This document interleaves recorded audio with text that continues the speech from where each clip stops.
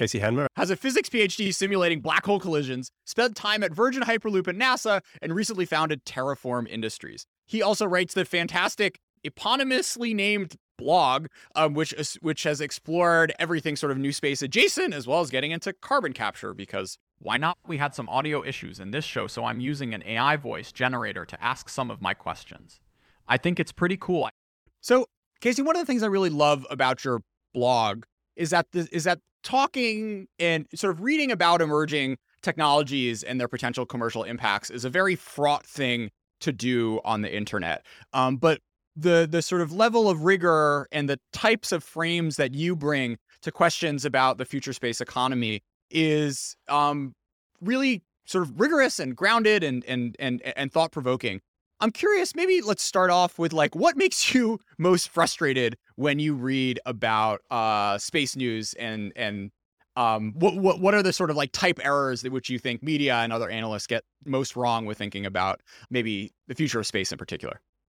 That kind of comes back to the reason that I started writing this series on my blog. I was basically, frustrated occasionally with, articles that I'd read by journalists who I could see were trying their best, but really didn't know much about what they were trying to write about. And it was difficult for them to get a grounding in it because, frankly, you can't just open up a book that says, everything you need to know about this. And I kind of pondered the idea of kind of taking my Twitter shitposting to the next level and just writing like 1,000-word screeds, drawing slightly on like internet atheism kind of style, being like, this is the silliest thing I've read all day. But I realized very quickly that doing this, wouldn't make me happy. I wouldn't really enjoy it. And it would only really add to the noise without adding to the signal. And so I took a step back from that and actually largely inspired by kind of some of the internal NASA leadership doctrine that gets fed into you when you work at NASA. Was like, no, actually, how can we deal with this in a more constructive way? And so I decided that I would write about why it was that it was easy to misunderstand some of these topics, and also ways to go about understanding these topics and coming at them from different angles and figuring out what might be really going on. So why is it easy to misunderstand these topics? The main trap, I think, is that humans tend to reason by analogy by default, because it's a very powerful way of drawing parallels between different situations. The major obstacle that humans face in their life is that all the really key decisions they make that will affect the course of their lives are typically things that you don't get the ability to go back in time and fix. You might only get to do it once or twice or 3 times in your life. If you're very unlucky, maybe you get married 6 times. I don't know. There's no good books of wisdom or study or like practice that will tell you, like this is how you go about, at the age of 21, selecting a life partner that will not, be problematic, or choosing a career when you're 17 or whatever. And so, humans have always had to, even going back to ancestral heritage, have to do the best they can with what they have. It's kind of a miracle that we get it good enough as often as we do. I think it's underrated that humans have clearly evolved to be extremely lucky. But actually, when it comes to things that are really deeply outside our natural experience, it's not good enough to. I should say, it's often not good enough to just simply analogize, and you have to do what Elon Musk would refer to as first principles analysis. And this is something that's taught to physicists and other kinds of scientists as a matter of course, and part of their education. Although not everyone learns how to apply it well. In particular, when I was teaching back when I was at Caltech, I found that the smarter students could get quite far just by memorizing stuff. And you really had to kind of drag them kicking and screaming into like, no, you have to pretend like you're Newton and you don't know the answer already. So you kind of have to take a first principles approach to it. And part of the reason that that's the case for space, as it is for other areas of human endeavor, which involve interaction with fundamentally hostile environments, is that humans are pretty good at, getting procedures right, but not perfect. And if the environment is sufficiently hostile, you have to be perfect every time or you will just die. And so, as you see, human activity expand into, increasingly hostile environments, I'm thinking like, oil rig diving operations, skydiving, flying planes, flying rockets, going to space, surgery for that matter. How about cyberspace? Maybe we should there. I think that's an important caveat. But just in terms of like professional standards, even in engineering, like civil engineering, what you see is as these professions professionalize, there becomes a more or less universal adoption of kind of checklist-based approaches. And that's just to kind of avoid the situation where someone forgets something one day and they forget to put the landing gear down or whatever, and it causes a problem. So part of the fun of writing this blog for me has been taking this physics stuff that actually was trained in late high school as part of the Physics Olympiad program in Australia, and then applying it to space stuff and showing that, even though no one no human, no lightly evolved ape, as we all are, can really claim to know for sure what is going to happen here. There are kind of certain bridges that we can build into this abyss of our uncertainty and ignorance that allow us to kind of say with relative confidence, certain things will have to be true, and then everything else kind of has to fit in with that. And if you're very, very lucky, enough of these things can kind of fit together that you can define an architecture or basically understand the complete shape of the solution, despite the fact that, you still don't actually know what's going to happen. So are there other aspects of sort of like physics training or like physics going from physics up in thinking about these types of questions, which you'd like to elaborate on? Well, I mean, I don't want to give people the impression that you have to go and do a PhD in physics to understand this stuff. Really, the essence of it was something, as I mentioned, was drummed into me in like a week or two of fairly intense training in the Australian Olympiad program, physics Olympiad program. So shout out to those very patient trainers who kind of just kept explaining this to us over and over again until we got it. But yeah, basically, it amounts to finding ways to translate the problem into a way that can kind of fit into our cognitive GPU and then be processed there. And for me personally, it's a strongly visual thing, and most people actually do benefit from taking a sheet of paper and basically drawing a full diagram of what's going on, and then defining all their terms, and then deciding what fundamental physical property is going to be used to solve this problem, whether it's conservation of energy or force balances, or there's probably 15 or 20 different kind of fundamental rules in physics that you can use. And only then do you get to kind of writing down equations and looking up integrals in books and trying to find solutions. But really, if you can get to that point, you've already cracked the problem because you understand, the fundamental approach to take to solving it. And I think this applies very well in space because obviously the physics is the same in space, even though, very few humans have ever been there, and no humans can survive there for really much more than a few seconds without extremely elaborate technology. So Casey, can you bring that logic to one question? I don't know, like reusable rockets or a constellation or dome on Mars. Like, what do you give the listeners like an example of that train of thought? Yeah, okay. I'll talk a little about reusable rockets. And this is kind of where my writing in this space originated, circa 2016. Was thinking from the outside about what SpaceX was trying to do. And although I know a couple of people who work at SpaceX, I'm always careful to state that what I've figured out is stuff that I've figured out by reading from the outside. I'm not using privileged information to disclose this. And if I even had that information. So the fundamental problem is, Elon Musk and numerous other people are strongly motivated to find a way to get humans to Mars, and preferably also from Mars back to Earth when they're done with their mission. And there are all kinds of physical constraints that make this difficult. But one of them is that even though Mars is somewhat smaller than the Earth, it's still it's one of the larger planets, I guess larger bodies in our solar system. Well, that's a silly statement. Obviously most of the things in our solar system are tiny grains of dust, but whatever. The essence of the problem is that chemical rockets are relatively weak, even compared to Mars gravity, which is about a third of Earth's.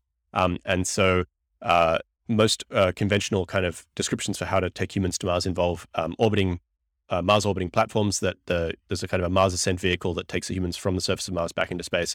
Then they rendezvous with the orbiting capsule, and then they can fly back to Earth. And so that breaks that jump into two separate parts, which reduces somewhat the requirements in terms of the ability of the rocket to do the job. But the fundamental observation that kind of underlies the design of Starship was that if you made a big enough rocket with a good enough engine, it might just be possible to fly from the surface of Mars all the way back to Earth without having to do any kind of space station rendezvous along the way. And if you can build a rocket with that sort of fundamental capability, it actually opens a lot of other doors. So that if it has that much, what's called delta V, or the ability to change its velocity, or the ability to fly a certain from certain locations to other locations in space, it would also make an absolutely killer upper stage for direct Earth launch. It would also be able to fly to and from the moon from low Earth orbit. And that's why, this Starship concept, as it has kind of gradually matured over the last, I'd say 5 years, has become so compelling and so kind of invasive to all these different spheres. It's because if you can kind of get on top of solving this really nasty, difficult problem, which is getting humans from Mars back to Earth, that's after all the hard part, then you can use the same approach to solve all kinds of other things. But in order to get there, you need a rocket that has a mass fraction of at least 10 to 1. So 90% plus of its takeoff mass is fuel. And that's kind of crazy. If we think of a car, a car with a full tank of gasoline is, 100 pounds of gasoline or something like that. It's not a whole lot compared to the overall mass of the car. But for a rocket, it actually has to be almost all fuel tank with a tiny little space at the top for people. And then the engine itself also has to use a fuel that's compatible with manufacturing on Mars, because it's very difficult to get the fuel to Mars to it's just extremely mass intensive to bring all that fuel to Mars. So you can make fuel on Mars using carbon dioxide in the atmosphere and a few other tricks. And then you need a rocket that's able to produce enough, basically sufficiently hot gas coming out the back of it. And so, basically you put all these requirements, like I kind of alluded to earlier, into a big box and turn the crank, and out comes something that looks and feels a lot like the Starship. And actually, you can kind of see like Starship has undergone these internal evolutions from the original kind of unveiling. Let's talk a little bit about, so we've done a number of shows now about sort of SpaceX and Elon and the evolution of the company and, the various series of Falcons, and it's important to the space ecosystem. What we haven't talked a ton about is the future of SpaceX, Starlink and Starship being the two most prominent products, which are, on the near horizon. So since you brought up Starship first, Casey, what is Starship? Well, now we know why Starship was made, to get us to Mars and back. Super cool, great. But aside from letting us live out our interplanetary fantasies, how does this rocket ship differentiate itself from what we've seen before, both from SpaceX as well as its other global competitors? Yeah, it's a great question. Well, as Elon Musk will be the first to tell anyone, the key difference between Starship and other rockets is that it's a prototype fully and rapidly reusable rocket. And this has never been done before. It's extremely difficult to do.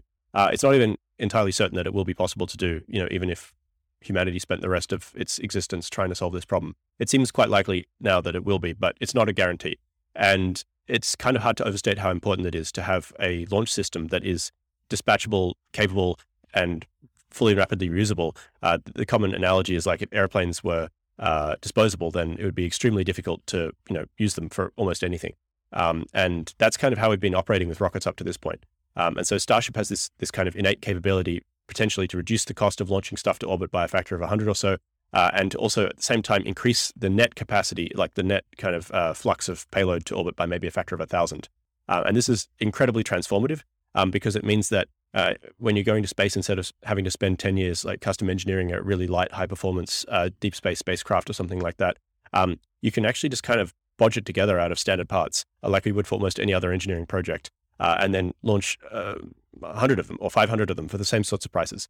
And that's just it's a really kind of transformative way. It's almost like it's intended to be a conveyor belt, like a logistical system for kind of just moving mass from one place to another place. And the amount of custom engineering effort required to make this happen is very, very low. Starship, how much bigger is it than rockets that commonly go up to space today? Really a lot bigger. It's that's a technical term. It's actually not much taller than most other rockets, but it's a lot wider, and the fuel inside it is a lot denser typically than what is being used for other kinds of rockets, particularly in the US. So just to kind of put it in perspective, the current design point for Starship will have its takeoff thrust being 2.2 times higher than the Saturn V, which was the previous biggest, most powerful rocket ever launched. And its payload to low Earth orbit in expendable mode would be north of 250 tons, which is 10 times more than the Falcon 9 rocket, which itself is no slouch. In reusable mode, it would be maybe half that. Why is space so hard? Well, I mean, to take it right back to physics first principles, ultimately it comes back to things like the ratio of the overall size of the Earth, like the number of atoms in the Earth, to the strength of chemical bonds between different materials, which both determine the temperature achievable for the exhaust gas and also the strength of the combustion chamber that is containing that gas as it's being combusted. And that's kind of like on the material side, that's the challenge. But then in terms of the technology side, there's also like substantial, I'd even go so far as to say severe systems engineering challenges, because any spacecraft that's capable of doing this is enormously complex. It kind of comes back to what we're talking about cyber engineering or like computer engineering earlier, which is that basically the ability of computers to perform advanced calculations has advanced so quickly, the power of computers advanced so quickly that really computer science as a discipline hasn't been able to keep up with that and establish like, rock solid standards that have the same degree of reliability and kind of public trust that you would associate with a bridge or a building in terms of not falling down. And this is why things like Google and Facebook go down every year or so, and people are just kind of shrug. I guess that happens. Whereas if all the buildings and all the bridges fell down once a year, it would be a different matter. Right now, you can launch something into space for like $2,500 per kilogram, something like that. And the Elon tweet back of the envelope estimate of what Starship could do would be $10 per kilogram, which even if it's, Yeah. somewhat off, is a remarkable step change. What does that mean for sort of the future of what humans can do in space if all of a sudden it only costs my 100 and I don't know how much I weigh in kilograms, my 90 kilogram self, less than $1,000 to get up in the sky? Yeah, I think it certainly. I mean, that's a question that again is very difficult to know the answer from first principles. And there are thousands of people out there, and I love reading their blogs who will tell you all the different kinds of business models that will now be possible because of reduced launch costs and improved access to space. Really, we won't know until it's there and we see exactly who's able to make the business plan stick. But certainly, I would imagine that we will see an expansion of space tourism, an expansion of scientific exploration, and really kind of the realization by senior leadership in NASA and Congress that it will be possible to have Antarctica-style bases on the moon or possibly on Mars for less than $100 billion a year, which I think is the U.S. government is extremely wealthy, but I don't think they're going to spend that sort of money on moon bases just for fun. Casey, what is the sort of like industrial base competitiveness advantage that everyone outside of China will be able to access because they'll have, Starship prices versus, the Chinese space ecosystem, which is probably going to have, another, decade plus before they're able to create a vehicle that has the sort of launch capacity and reusability that Starship is promising, perhaps as soon as the next year or two? Well, I think it's enormously advantageous for companies, particularly in the United States, who want to launch constellations to do various kinds of commercial activities in space. So that could be Earth observation, could be radar, could be communications. And we've seen a variety of companies in that space with varying levels of maturity. I think, if I was European, Japanese, Russian, I'd be kind of worried because, while it's possible in principle to launch their commercial payloads on Starship, it also undermines their guaranteed access to space, and they could find their own kind of domestic launch vehicles in much the same predicament that ULA found itself in. And as far as China goes, well, I think it's probably fair to say it might take a decade or more for them to replicate the performance levels of the Raptor engine. But actually, you don't need that sort of performance if you're just kind of launching to low Earth orbit. It's only really important if you're trying to launch large payloads back from Mars. And so as far as like a fully and rapidly reusable upper stage goes with kind of the belly flop maneuver and the flaps and the propulsive landing, I would expect to see several fast follows, including foreign governments in that space within the next 5 years, which is good overall. I think it will improve competition. Casey, what is LEO? What is, Fair enough. LEO is low Earth orbit. So that's where the space station lives, and also a bunch of recently created Russian satellite anti-satellite test debris. But then, in order to get from low Earth orbit, to escape the Earth, to even get as far as the Moon or to other planets, it's about the same difficulty again. Which is actually one of the reasons that Starship is able to contribute so much there, because it has the ability, at least designed the ability to refuel in low Earth orbit, and thus kind of get a completely reset upper stage, fully fueled in low Earth orbit, which can then fly, proportionally much further with a much larger payload.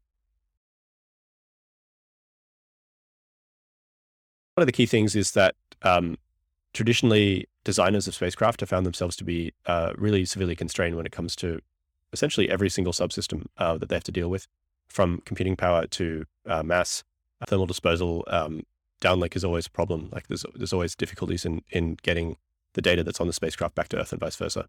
But as Paul Wister is fond of saying, and Paul Wister is the development engineer at SpaceX, who's in large part driving the Starship effort, mass covers a lot of sins. So if you're able to increase the mass of the spacecraft, and actually this is kind of reflected historically as well in the hydrogen bombs that the Soviet Union developed were less advanced than the American ones. And so their ICBMs had to be proportionally larger, which meant that when the space race got kicked off, the Russians were able to launch much larger satellites and larger payloads and more humans into space more quickly. Yeah, so like a lot of the kind of difficulties with design and fabrication that applies to conventional spacecraft can kind of be forgotten in a way. To put that in perspective, for some of your listeners, it's not uncommon for Mars rovers and things like that, which are really operating at the frontiers of the physically possible. And each Mars rover weighs around about 2,000 pounds or 1,000 kilograms, to have the mass of its various subsystems tracked down to 1/10 of a gram, which is about the mass of a postage stamp. So that's like 7 orders of magnitude. and everything there is machined out of chunks of titanium or aluminium, to absolute paper thinness, to the point where if it was any thinner, the whole thing would just crumple on impact. And that, I hope, will, the sheer quantity of engineering effort that goes into making that happen can be diverted and used for other things that can increase the net, production of scientific data. So I think now is an interesting point, because we sort of got to NASA to talk about what in this new paradigm, the U.S. government space organization should and shouldn't be doing. Like what can be left to the private sector to figure out, and where is it most necessary for government dollars to be pushing forward. Yeah, thanks for that. I should say, first of all, that I don't speak officially for NASA, even in my capacity as a former NASA employee. So it's basically my own opinions here. I think there's a common misconception that there's this kind of perception, it splits roughly left-right, that either government should do everything or government should get out of the way. And I think that actually, if you look historically at the most successful government agencies, and actually I would definitely class NASA as one of those, where they really shine is when they share the burden in a way that speaks to their respective strengths. And I also think it's a popular misconception that NASA does nothing other than launch humans into orbit. Actually, NASA's mission is enormous. Like 4 massive directorates. They also do a bunch of research into aviation, air traffic control, a whole bunch of different things. But as far as launch vehicles go, I think it's pretty clear at this point that the private sector has outclassed NASA. And I wouldn't actually lay this at the fault of NASA. In particular, I know several former NASA administrators, not NASA administrators, but NASA administrative officials, who at various points, dating from the early 1990s, tried to put NASA's launch vehicle procurement and development on a more stable and secure footing, and in many cases, pioneered the development of the X-33 or the DCX or other kind of prototype vehicles that in large part fed into the early development of the Falcon class of rockets. But at the end of the day, NASA has to dance to the tune that is kind of played by Congress, and Congress at various times has been controlled by senators and other elected representatives with very parochial interests that kind of play to building, enormous, expensive and kind of optionally useful launch vehicles. And I think, that situation has become more and more intolerable as time has gone on. And I think it's pretty obvious now that it was a terrible mistake to allow this to occur. But the responsibility is actually very broadly based. It's not possible to really point the finger at any one person and say, this is your fault. But yeah, it's kind of the situation we're in now. So I don't think that NASA really is well served by trying to compete with the private sector. NASA has done amazing things by being a guaranteed buyer for the private sector, by basically being like the tentpole client for SpaceX launch and for access to the space station in the early days. But also, I think in a way that's underappreciated by the public at large, by providing its expertise and basically sending delegations of experts to Hawthorne and other private companies, and basically saying, well, here's our experts on all this stuff. Take their knowledge and use it. And this is sometimes less welcome, but almost always it's been.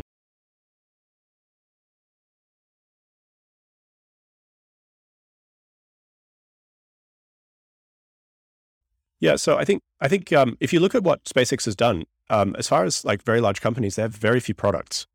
They have a launch vehicle, they have 2 variants of that launch vehicle, and they have a space capsule, and now they have Starlink, and they're building Starship. But in terms of the things that clients are paying the money to do, it's 2 or 3 products, which allows them to be super focused on delivering value for those customers in a very kind of well-defined way. The rocket has to work and it has to launch basically on time and go to the right place.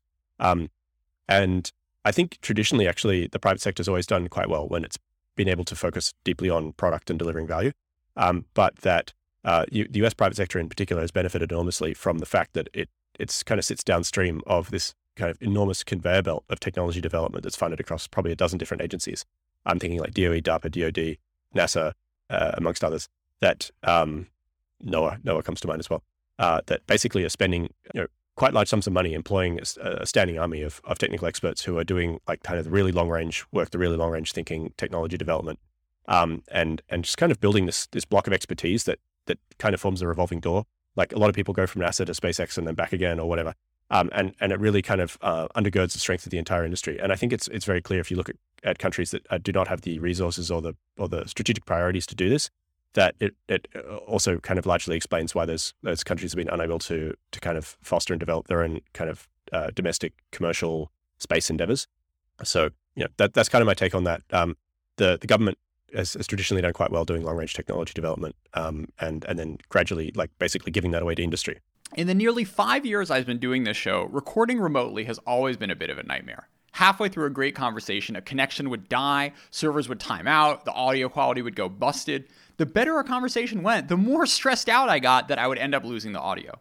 I tried at least 5 different software solutions, including Zencastr, Zoom, Ringer, and Squadcast, but all of them lacked the functionality and reliability of what I finally landed on, Riverside.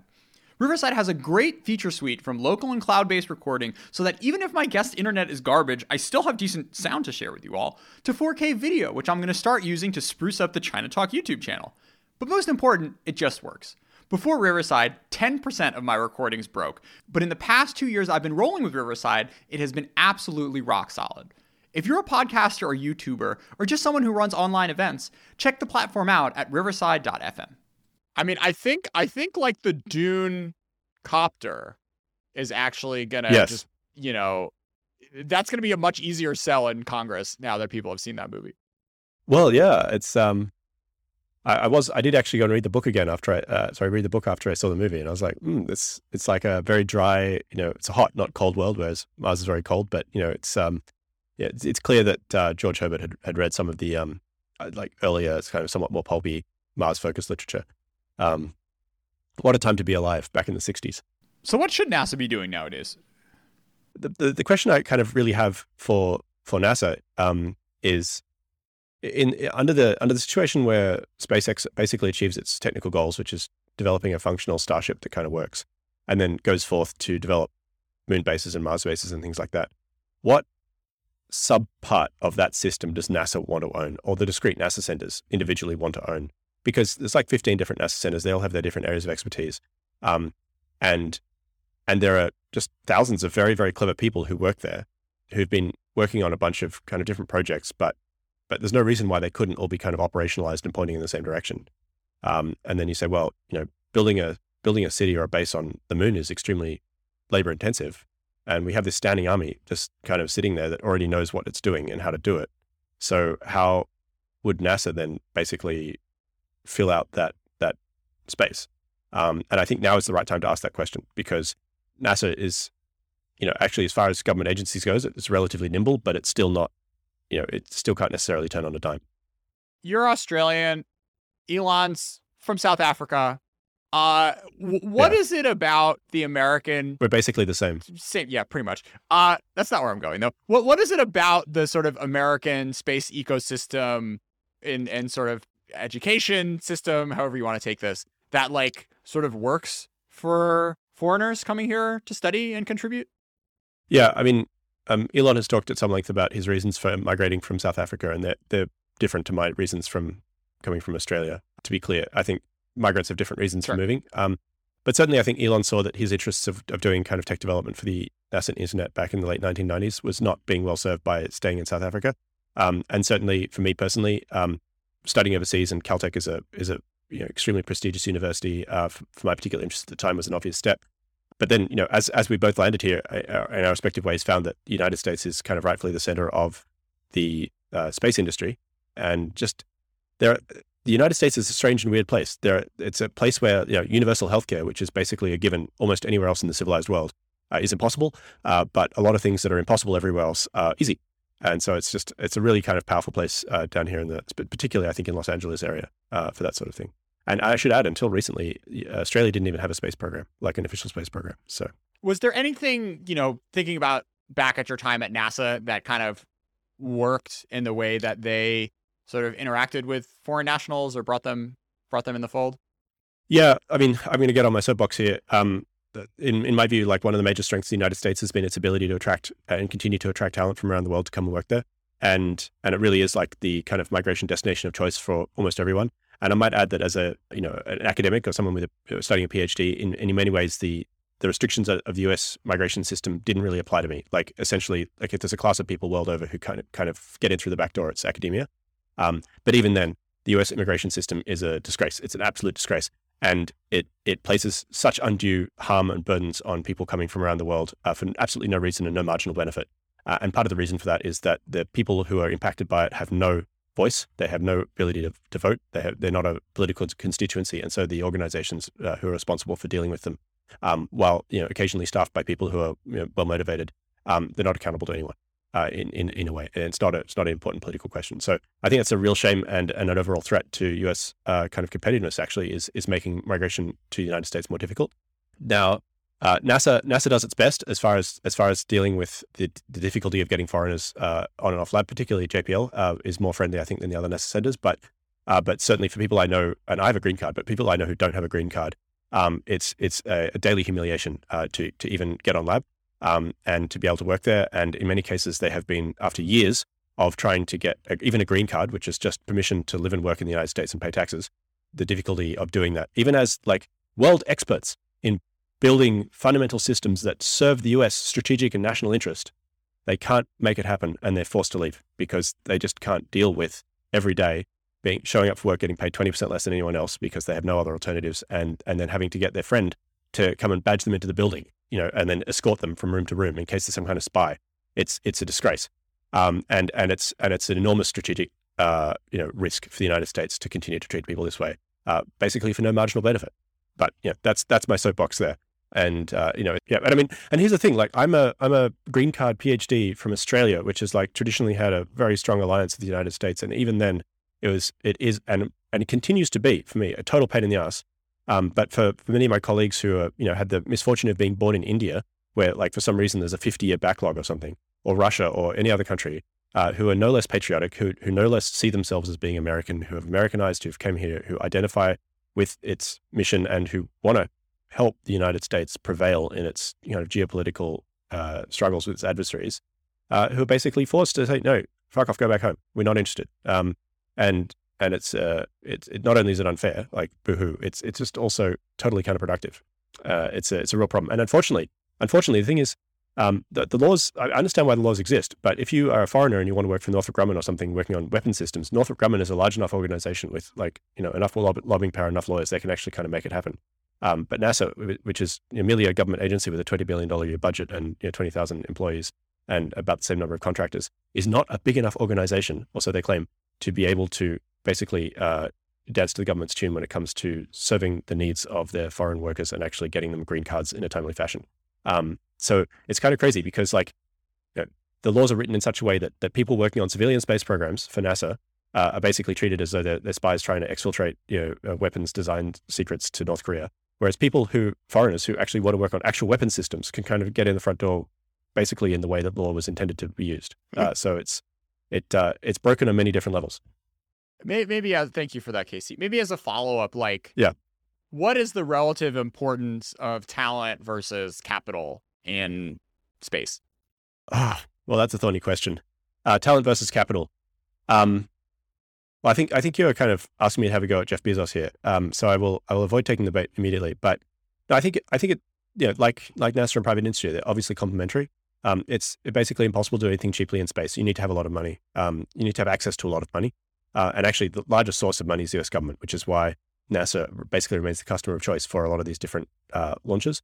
But it is also fairly clear to me that if you want to really move the needle, you can't do it with average people who are poorly motivated. But actually, I would add that more or less average people who are well motivated become not average very quickly. So I think the real strength of SpaceX has been that it's been able to attract really ambitious people from all over the United States and in some cases all over the world to come and work on their mission and just work themselves extremely hard because they're motivated by becoming the best. And the track record shows that. And I think the difficulty that some of the other kind of launching companies have had in kind of retaining talent and in competing with that kind of speaks to the relative lack of ambition in their respective articulated visions, or their kind of on the ground ability to advocate for and work with their talent to help them self-actualize. And that's an important thing because it doesn't just take ambitious, well-motivated people. They also have to be allowed to do their job. And I think a lot of, especially large organizations, really struggle to get out of their own people's way. Yeah, it's really interesting to think about that framework in the context of what China is trying to do, because there are absolutely, A1 engineers who are really care about and love space and want to do crazy SpaceX type stuff. And the capital for some private sector firms, some private space firms is, sort of there, not quite there to the level that you're seeing in a in a SpaceX per se, but nothing to sneeze at. But the challenge is that China, the Chinese space ecosystem at the end of the day is run by CASC and CASIC, which are two giant, enormous SOEs, which have so far not proven themselves to be able to, retain and motivate the talent in the way that you've talked about. And it's unclear whether or not the system will allow, a SpaceX to develop in such a way that, in the US, the future of the Chinese space ecosystem is by and large dependent on the success of one firm, in a way which the US kind of is at this point. And that has produced magic, but is also something that's like much more uncomfortable, I think, for when you have a one-party system where the number one guy is saying that the state should be in the lead for this sort of thing, than what you've been able to see develop in the US over the past few decades.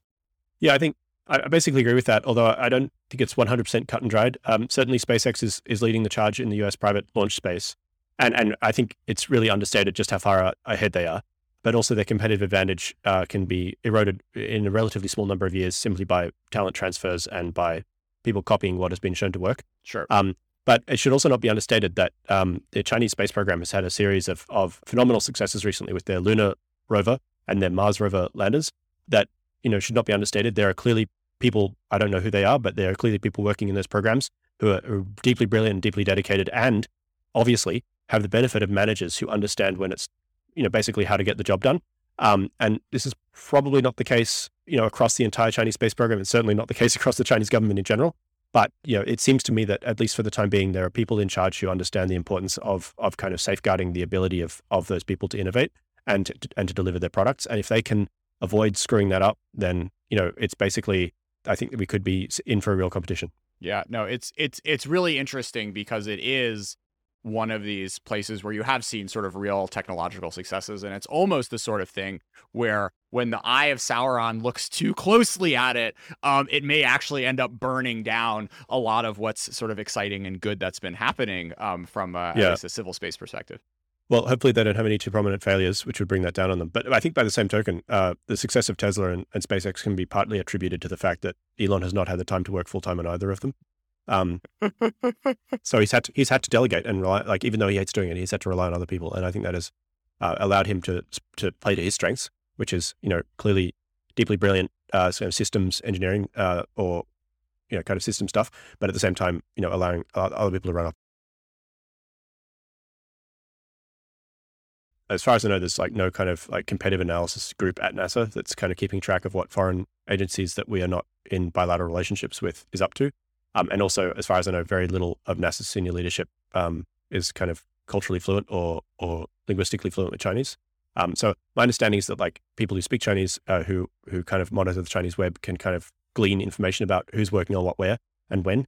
But I'm certainly not in that camp, and so it's it's a little bit of a blind spot, I think, in terms of, because like it would seem obvious to me that if this was a concern of the US government, they would just kind of reach out quietly and be like, hey, you want to move to the United States? But if anything, the history of, particularly of JPL in particular, has been almost the opposite. One of the founders of JPL was a Chinese national who was kind of hounded in the Red Scare and subsequently deported, and then went to China and basically built their nuclear weapons program from the ground up. So like, talk about geopolitical own goals. Like, let's not do that again. I still want to talk about Starlink. So Casey, you mentioned, the fact that SpaceX is only selling a few things. And, when people, it's got this $100 billion valuation, and like a lot of that is coming, not only from Elon magic, but also this, the promise that Starlinks provides. So what is it? What's revolutionary about it? And what's your take on its ability to end up paying for Elon's Mars dreams? Yeah, I think Elon has quite a number of plays in kind of progress. And the hope is that any one of them would ultimately be able to supply the amount of private capital necessary to do something on Mars, even if NASA doesn't come to the table in a timely fashion. And that's just kind of wise, because like that's a big uncertainty. So it makes sense to try and get as rich as possible. Starlink is definitely one of those. And I think, the kind of the bottom line thing is like, we will build an internet satellite constellation that's able to deliver high quality, high speed internet more cheaply than ground-based fiber providers have been able to. And part of that is that you and I both know that by and large, terrestrial cable providers in the United States and the world over are uncompetitive kind of monopolies that basically rent seeking, whereas SpaceX is anything but.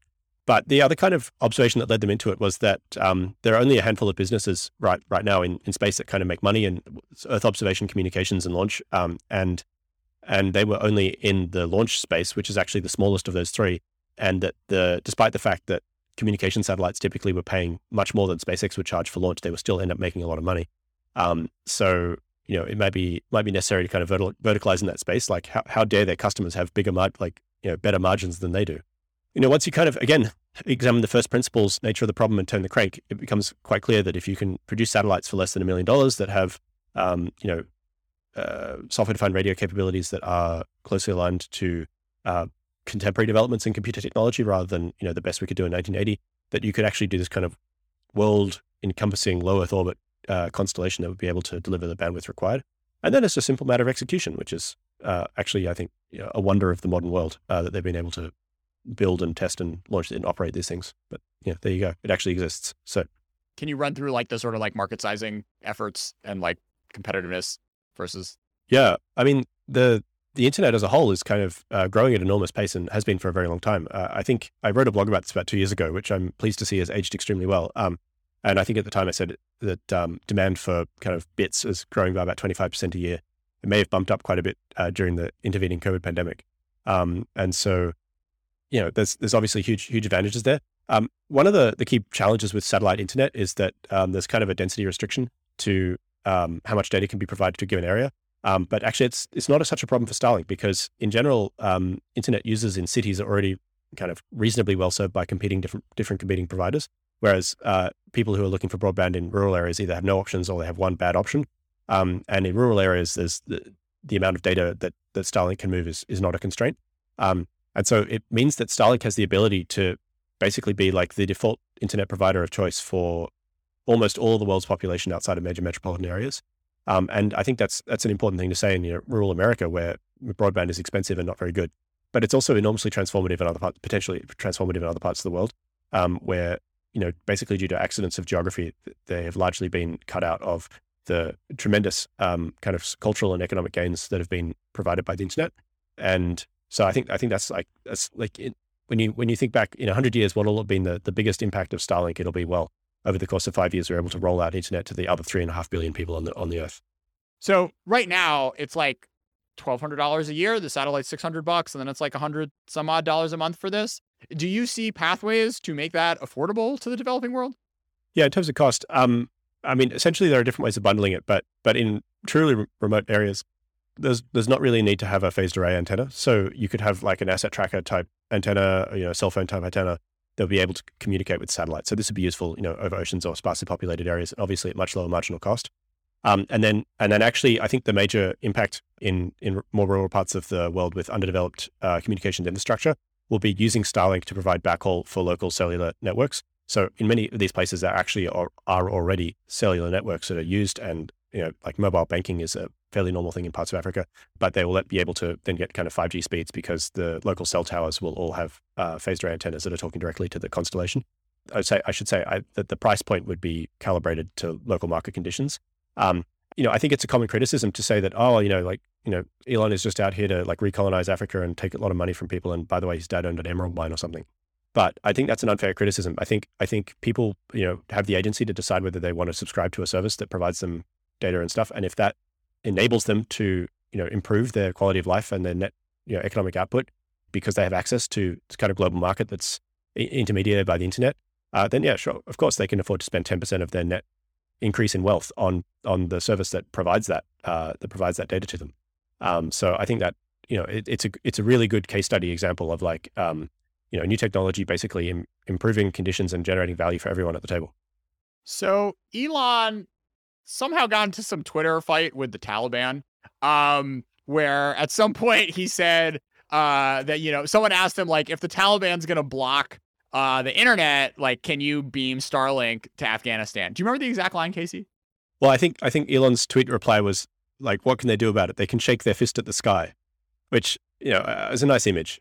So does this make sense in the China context, perhaps? I'd be very surprised if there weren't already people trying to clandestinely connect Starlink terminals in China to the internet. However, to Starlink, I think we should not overstate like the importance of this. First of all, I don't know a single person in China who has been unable to get around the firewall one of 100 different ways. It's just not that hard if you know what you're doing. And then, China actually, unlike Afghanistan, has the ability to remotely monitor satellite, like radio emissions, and potentially like prosecute people for violating their own internal, radio standards, just as the United States would if you had an unlicensed transmitter.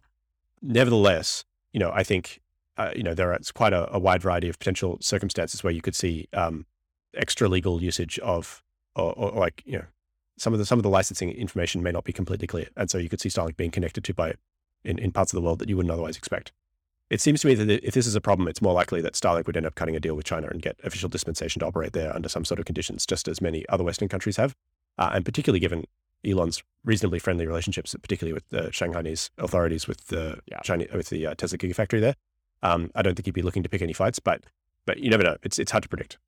Yeah, I was gonna bring up the Tesla angle.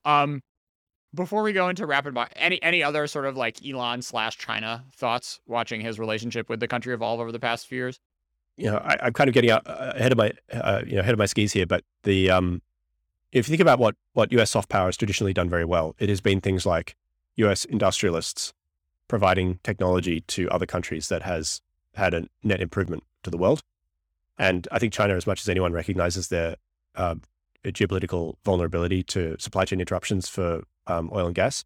And so, it is in everyone's best interests that they figure out a way of electrifying their transport and other aspects of their economy as quickly as possible. And I don't see Tesla setting up a factory there as hurting that effort, let alone hurting it anywhere else in the world. The Chinese are simply the best, if not in the top 3 when it comes to global manufacturing ability right now. And I think if we're going to have a hope as a species of pulling off surviving climate change this century, we all kind of need to put aside our geopolitical differences in that sphere at least, and just kind of crush that problem and then go back to hating each other for traditional reasons. All right, Casey, overrated or underrated space debris? Underrated? Well, I think space debris is an enormous concern, but below about 600 kilometers, it deorbits over a time scale that means that it won't be a insurmountable problem. Above that, it might be. But there are certainly technological solutions that could be applied that would make it less of a problem. I just don't think that it's been kind of approached seriously enough yet because of basically anti-satellite technology proliferation concerns. But, we're going to have to tackle that problem sooner or later. Geoengineering? I don't know. Okay, good answer. Carbon capture, overrated, underrated? Carbon capture, underrated. Hell yeah. Why?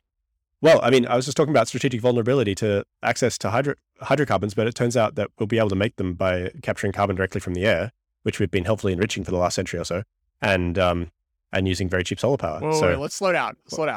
Watch this space. We're making oil from polluted CO2 in the sky? Yes, same carbon, arguably slightly more radioactive.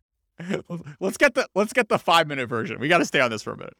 All right. So some of your listeners may know, if they read my blog, that I recently resigned from NASA to basically take a stab at the climate change problem in the form of making a company to make synthetic fuels.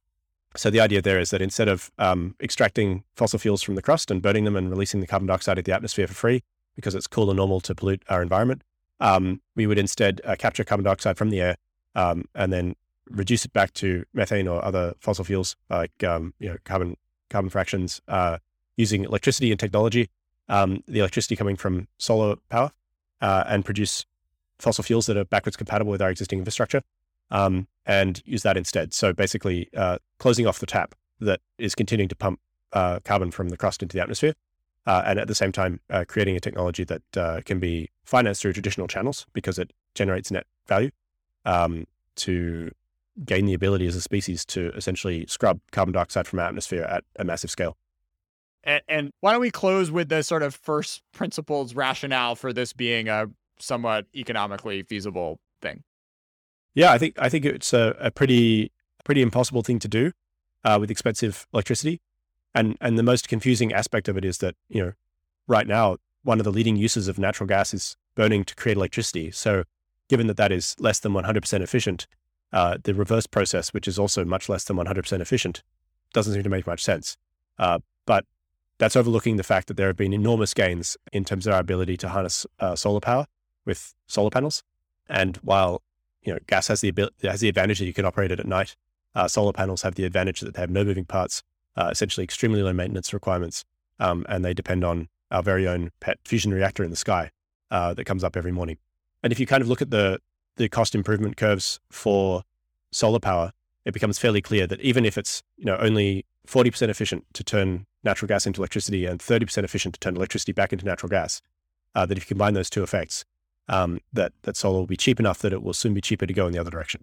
And so we'll kind of see this a couple of years of kind of war in complementarity, and then because solar costs will continue to reduce, it's inevitable that no matter how basic and crude the approach taken to turning carbon dioxide back into fossil fuels, it will win. And actually, in order to win as quickly as possible, crude and basic is an advantage because the hard part will be building plants that do this quickly enough. Casey, I've done a number of episodes sort of about deep tech and sort of and like investments that will probably not pay off until 10, maybe 15 years down the on the horizon. What's your sense of the sort of appetite for funding stuff like this? I know you're only a month in. But... Right now, the response from investors has been very encouraging for this, but I'm also not the first company in this space, and nor will I be the last by any means. I think in some ways led by the success of Tesla and SpaceX has been a renewed interest amongst VCs for investment in deep tech, Amazon for that matter as well. Basically companies that have a very slow burn as privately held companies and eventually generate enormous wealth. And I think this is actually a positive thing because gains tend to accrue exponentially. So in some ways, like the longer you can keep the financing stuff open, the more potential gains are possible. And this is a good thing because it will divert the attentions of kind of smart, motivated entrepreneurs away from like build a photo app, get 100 million users, flog it to Facebook, 6 months, wash, rinse, repeat, to actually trying to solve deep and important long-term problems. I think it's also a reflection of the fact that we're seeing just steadily increasing quantities of capital into VC markets and things like that, and it's kind of running out of things to spend money on. So yeah, I think it's a good trend overall. Any closing recommendations of books to read or types of media to consume to help people, myself included, sort of ingest the way you think about these types of questions and apply them to other emerging technology areas? I should have had something ready to go here, but no, I think just in the last 2 years, we've seen an enormous profusion of really kind of clever, dedicated people who are trying to understand this space stuff and communicate it well to the public.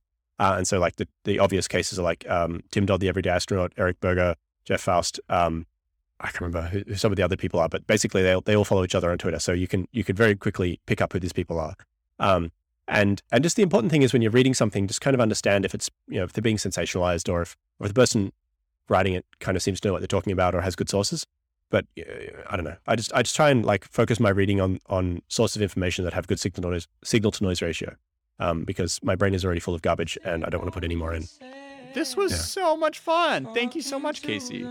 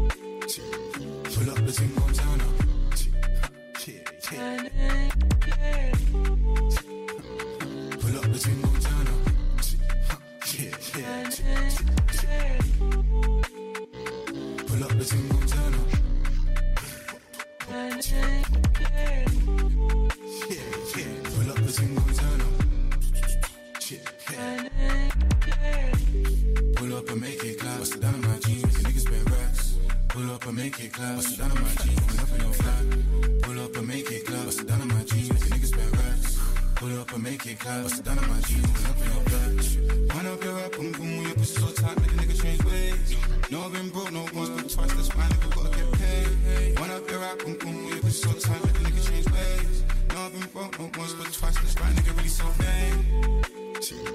Pull up the team, go turn up.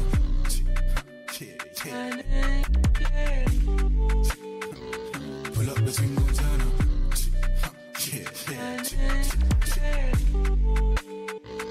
Pull up the team, go turn up.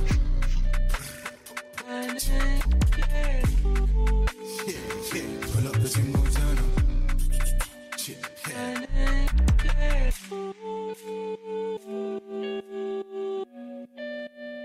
And